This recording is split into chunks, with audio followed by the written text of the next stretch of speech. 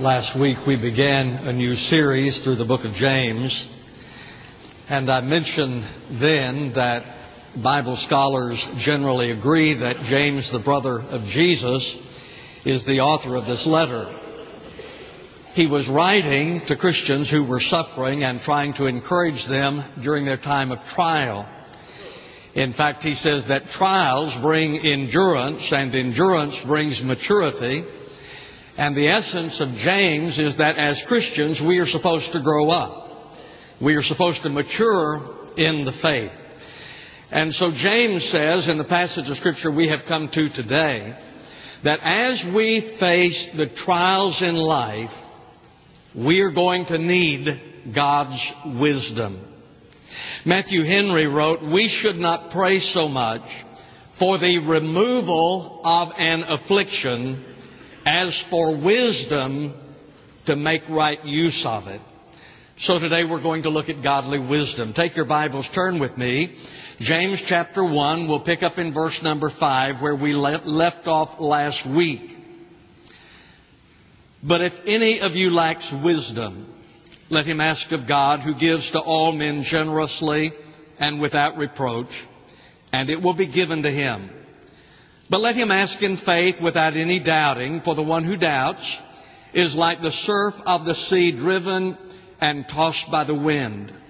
For let not that man expect that he will receive anything from the Lord, being a double-minded man, unstable in all his ways. But let the brother of humble circumstances glory in his high position, and let the rich man glory in his humiliation, because like flowering grass he will pass away. For the sun rises with a scorching wind and withers the grass, and its flower falls off, and the beauty of its appearance is destroyed. So too the rich man in the midst of his pursuits will fade away." Now, as we come to this passage of Scripture, James begins by telling us that we are to request God's wisdom. Now look with me in verse number 5. "But if any of you lacks wisdom, let him ask of God, who gives to all men generously and without reproach, and it will be given to him." So he says that we are to ask for wisdom. Now we all understand the importance of wisdom. We all understand and acknowledge that it is important that we are people of wisdom. Now, I heard about a man who was driving down the highway and he looked in his rearview mirror and saw the blue lights flashing behind him, so he pulled over.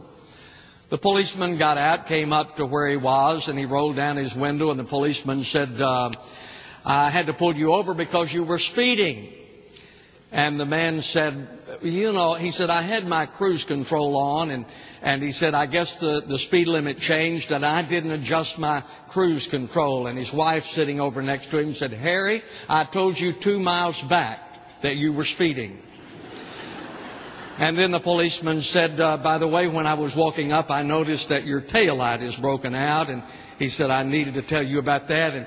And the man said, "That must have happened when we were at the mall right before we got on the highway." And his wife said, "Harry, I told you 2 weeks ago that tail light was out."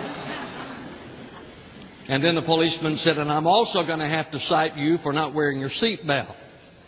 And he said, "Well, when you walk up here," he said, "I took it off." She said, "Harry, you know that you never wear your seat belt." And so he looked at his wife and he says, "Can you not keep your big mouth shut?" And the policeman said, "Does he always verbally abuse you that way?" And she said, "Oh, no, just when he's had too much to drink."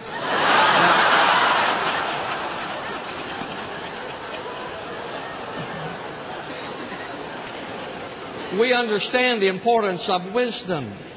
We need to have wisdom, but what is it? Well, it's more than knowledge. Wisdom isn't knowledge, but it is knowledgeable. Billy Graham wrote, "Knowledge is horizontal, wisdom is vertical and comes from above." It is more than discernment. Discernment isn't wisdom, but wisdom is discerning. It is more than understanding. Wisdom is not understanding, but it does understand. Well, then what is wisdom? Wisdom is what is true and right combined with good judgment. So very, very simply, wisdom then, as we talk about wisdom, is what is true and right that is combined with good judgment.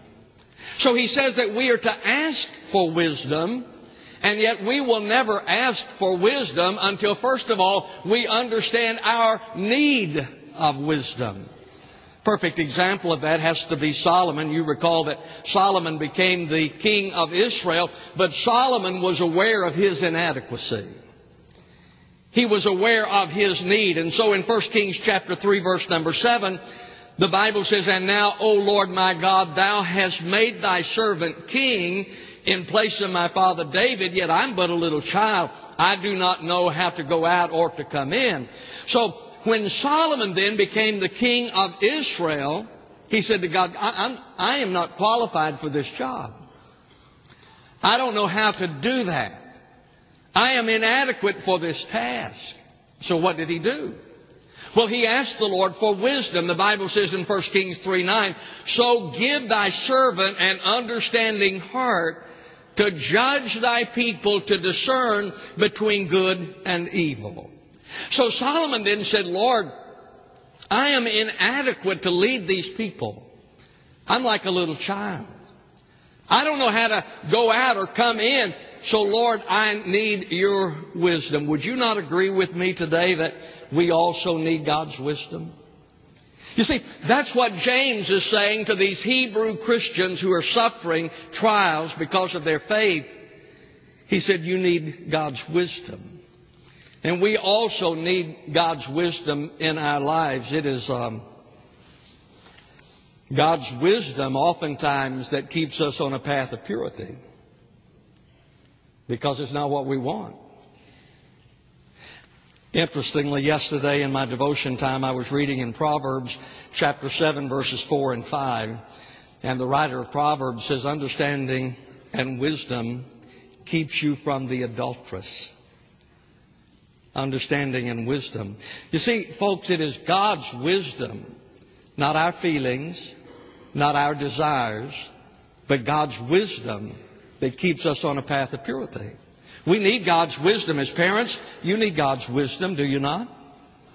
As husbands and wives, you need God's wisdom. And some of you are making decisions in life. They're very important decisions. And certainly you need God's wisdom. So the Bible says that we are to ask God for wisdom. Now there are two basic sources for wisdom. One is that wisdom comes from experience. I learn some things from experience. For instance, if I put my hand on a stove and it burns, then I learn not to put my hand on the stove. And so I have a certain wisdom that came from experience. But James here is not speaking about that kind of wisdom. He is speaking about the wisdom that comes from God. The Bible says in Proverbs 2:6, "The Lord gives wisdom." Paul said in Ephesians 1:17, "Our Lord Jesus Christ, the Father of glory, may give to you a spirit of wisdom." So the kind of wisdom of which James speaks is a wisdom that comes from above. It is the wisdom that comes from God.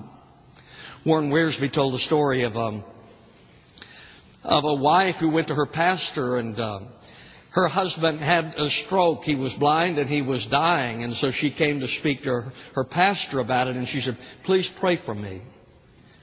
Pray that I'll have the wisdom not to waste all of this." You see, God gives us wisdom. And so we are told to request wisdom from God. Now there's a positive aspect of your request.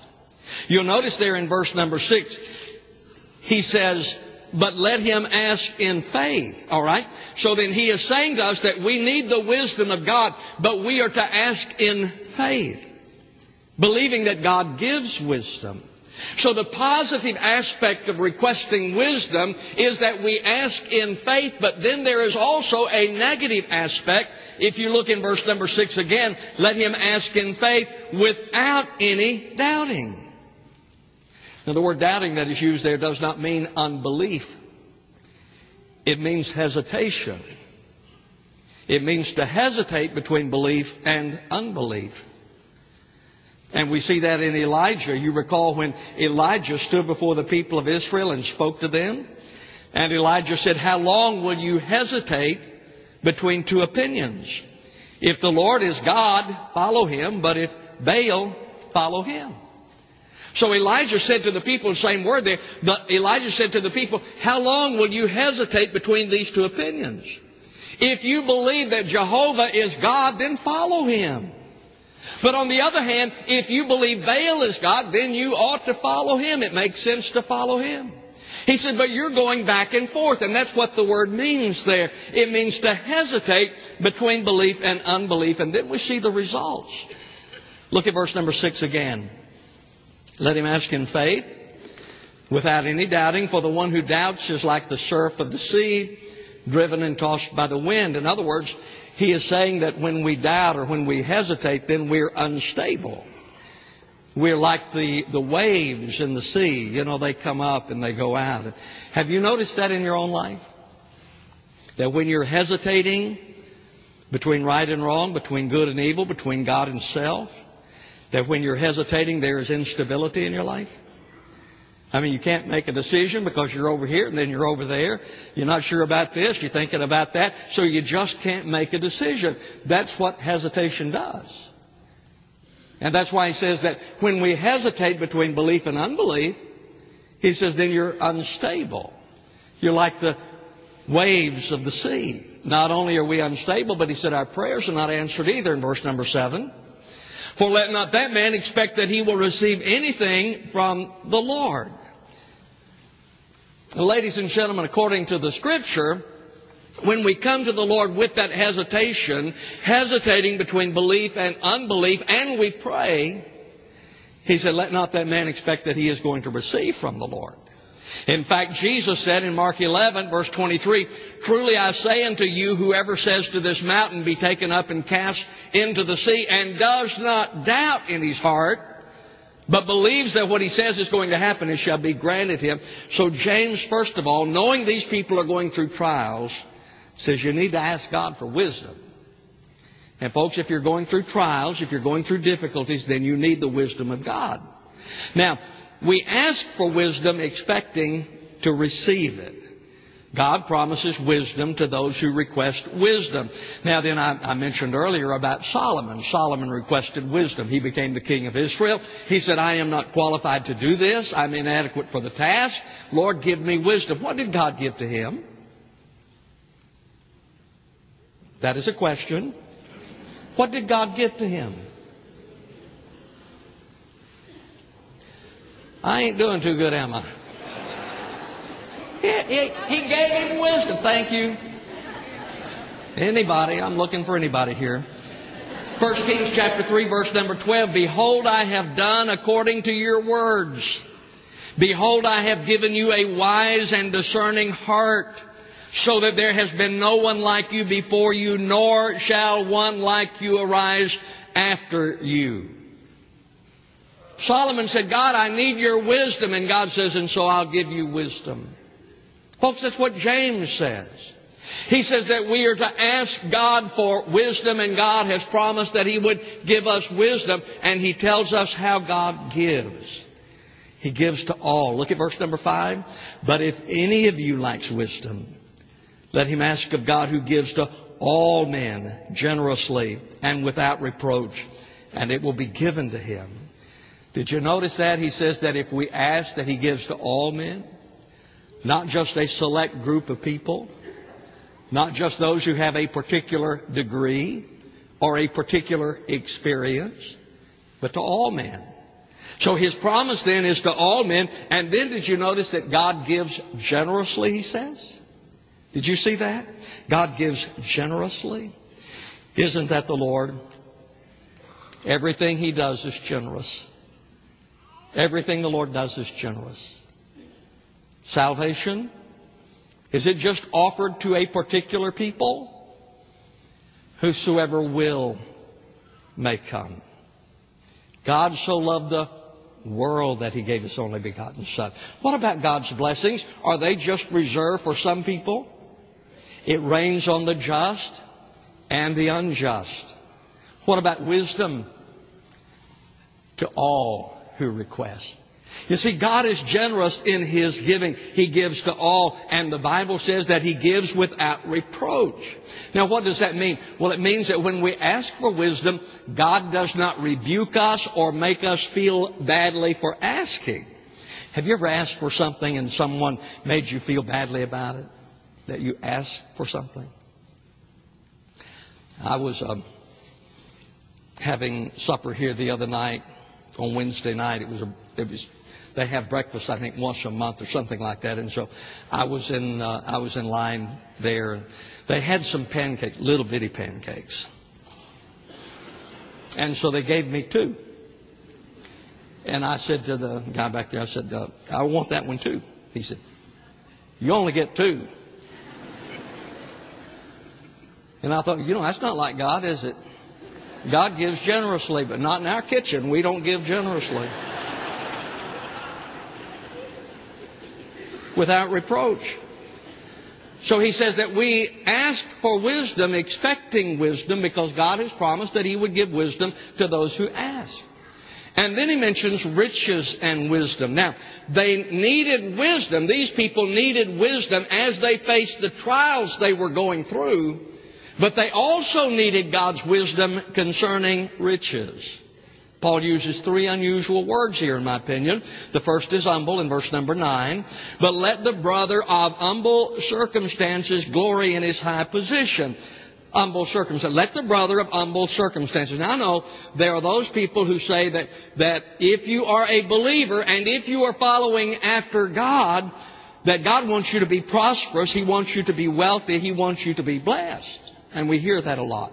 But that is the description used by James.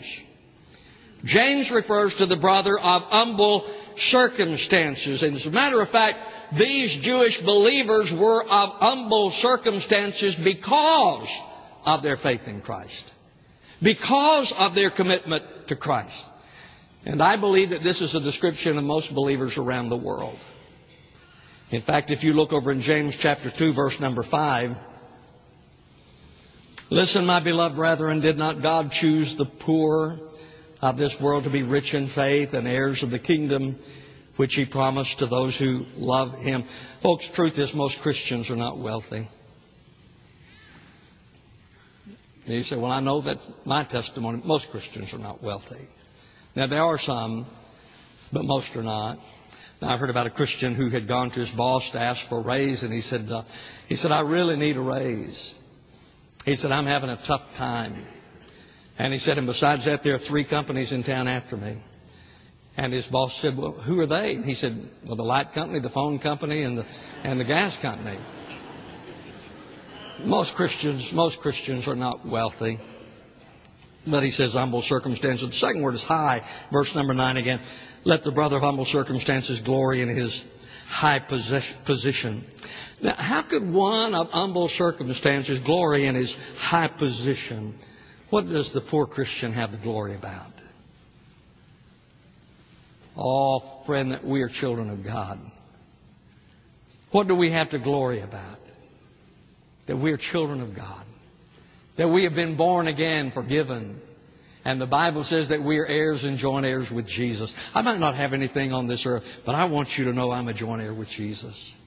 And the Bible tells me that one day when I leave this earth that I'm going to heaven to be with my Heavenly Father. So He says that let the man of humble circumstances glory in his high position. And then the third word is humiliation in verse number 10.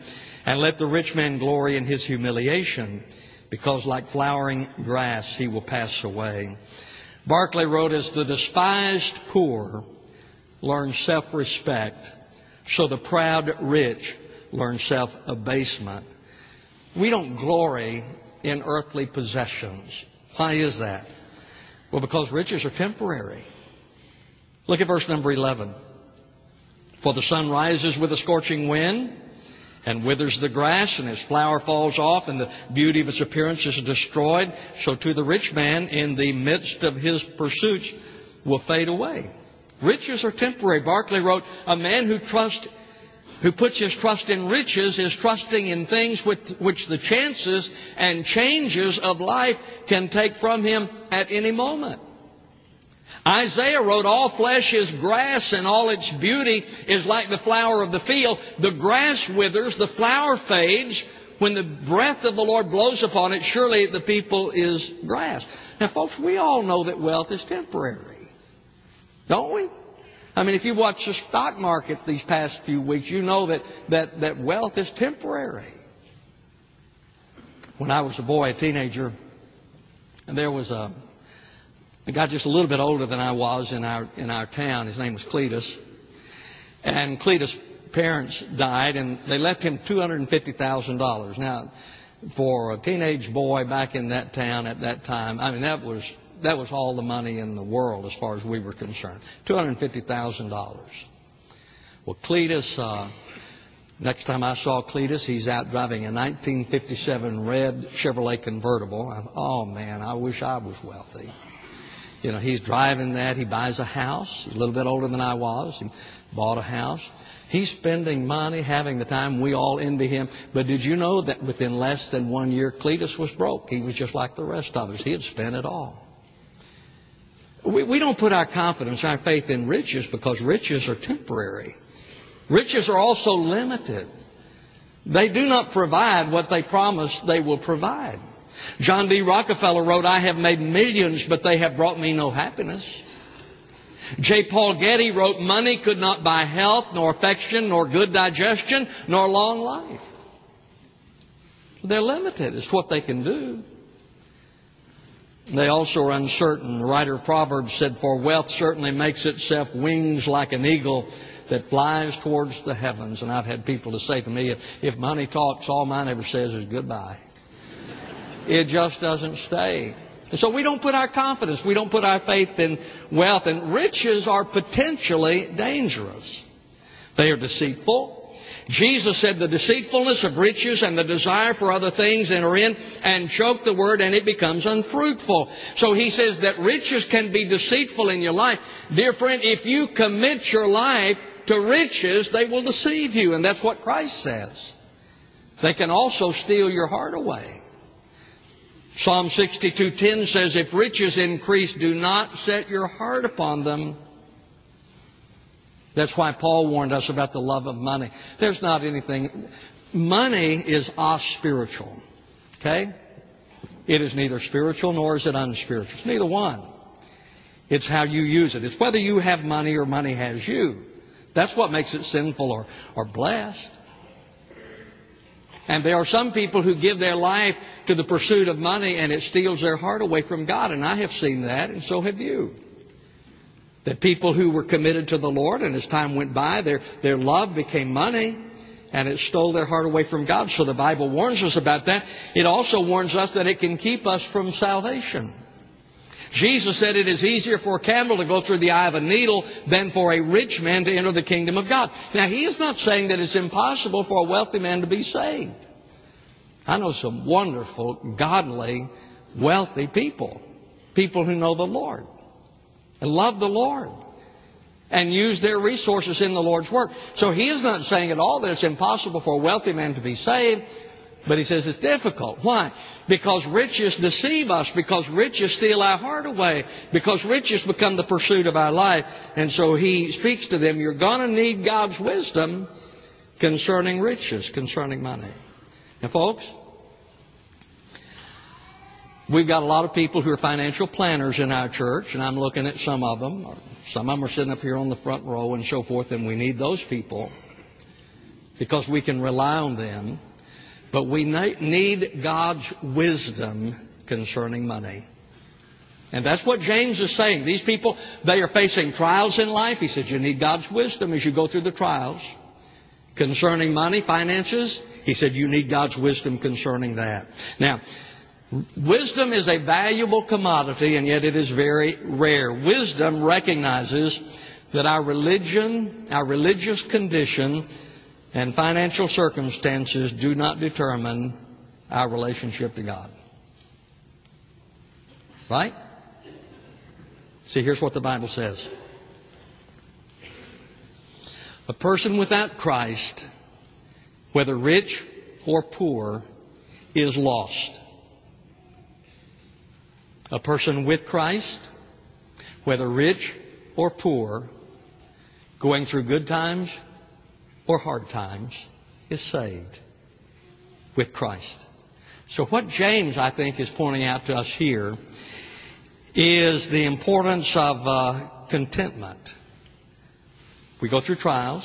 We have financial issues. And what he is stressing to us is contentment, because contentment is a sign of maturity. It is when we are content within our circumstances, that is evidence of our maturity. And the Bible says that we learn contentment. Paul wrote in Philippians 4, I have learned to be content in whatever circumstances I am. So what James is saying to us is we deal with maturity in his letter. What James is saying is that I want you to be mature. And the sign of maturity is contentment. Because Jesus is the source. It's not the trials we go through. It's not finances. It is Jesus. He is the answer to trials. He is the answer to riches. He is the answer to needs. And He is the answer to eternity. You see, the question is not how much money do you have. The question is, do you know Jesus?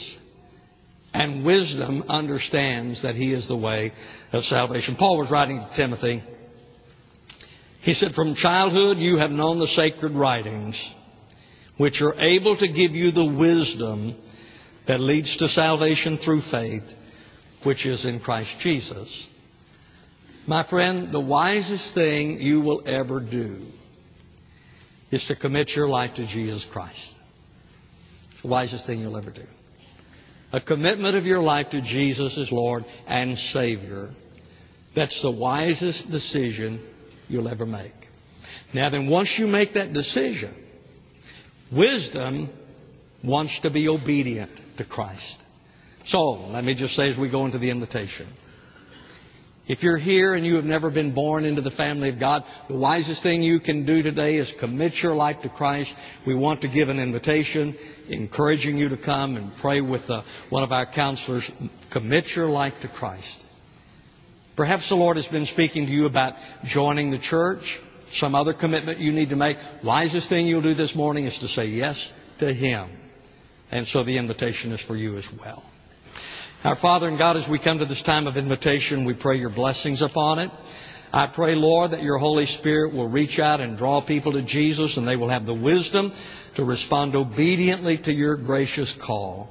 Bless this time, I pray in Jesus' name. Amen.